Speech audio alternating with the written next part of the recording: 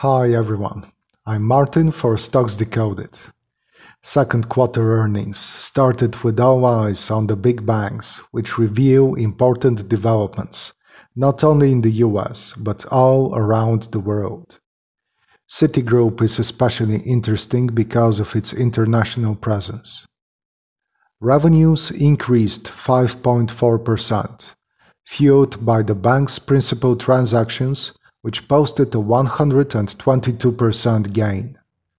Just like with JP Morgan, Citi's trading desks managed to compensate for COVID-related weakness in their more traditional banking operations. Citi's operating income rose 13.3%, supported by cost-cutting in advertising and marketing expenses, which is a positive process for the company. Net interest revenue fell 7.3%, hit by a 155 basis point slump in the yield of the bank's interest-earning assets. This is a substantial negative, which will continue impacting Citi's non-investment business in the future.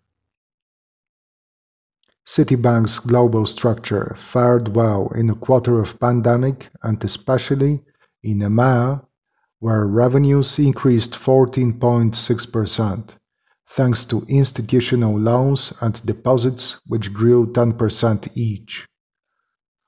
Overall, Citi reported neutral to weak results in the skewed conditions of the new normal. At the same time, both consumer and institutional deposits grew at higher rates worldwide, with the exclusion of Latin America. There is a new way to learn about stocks, markets, and trading and companies. You can access it at robolist.com. Thank you for listening.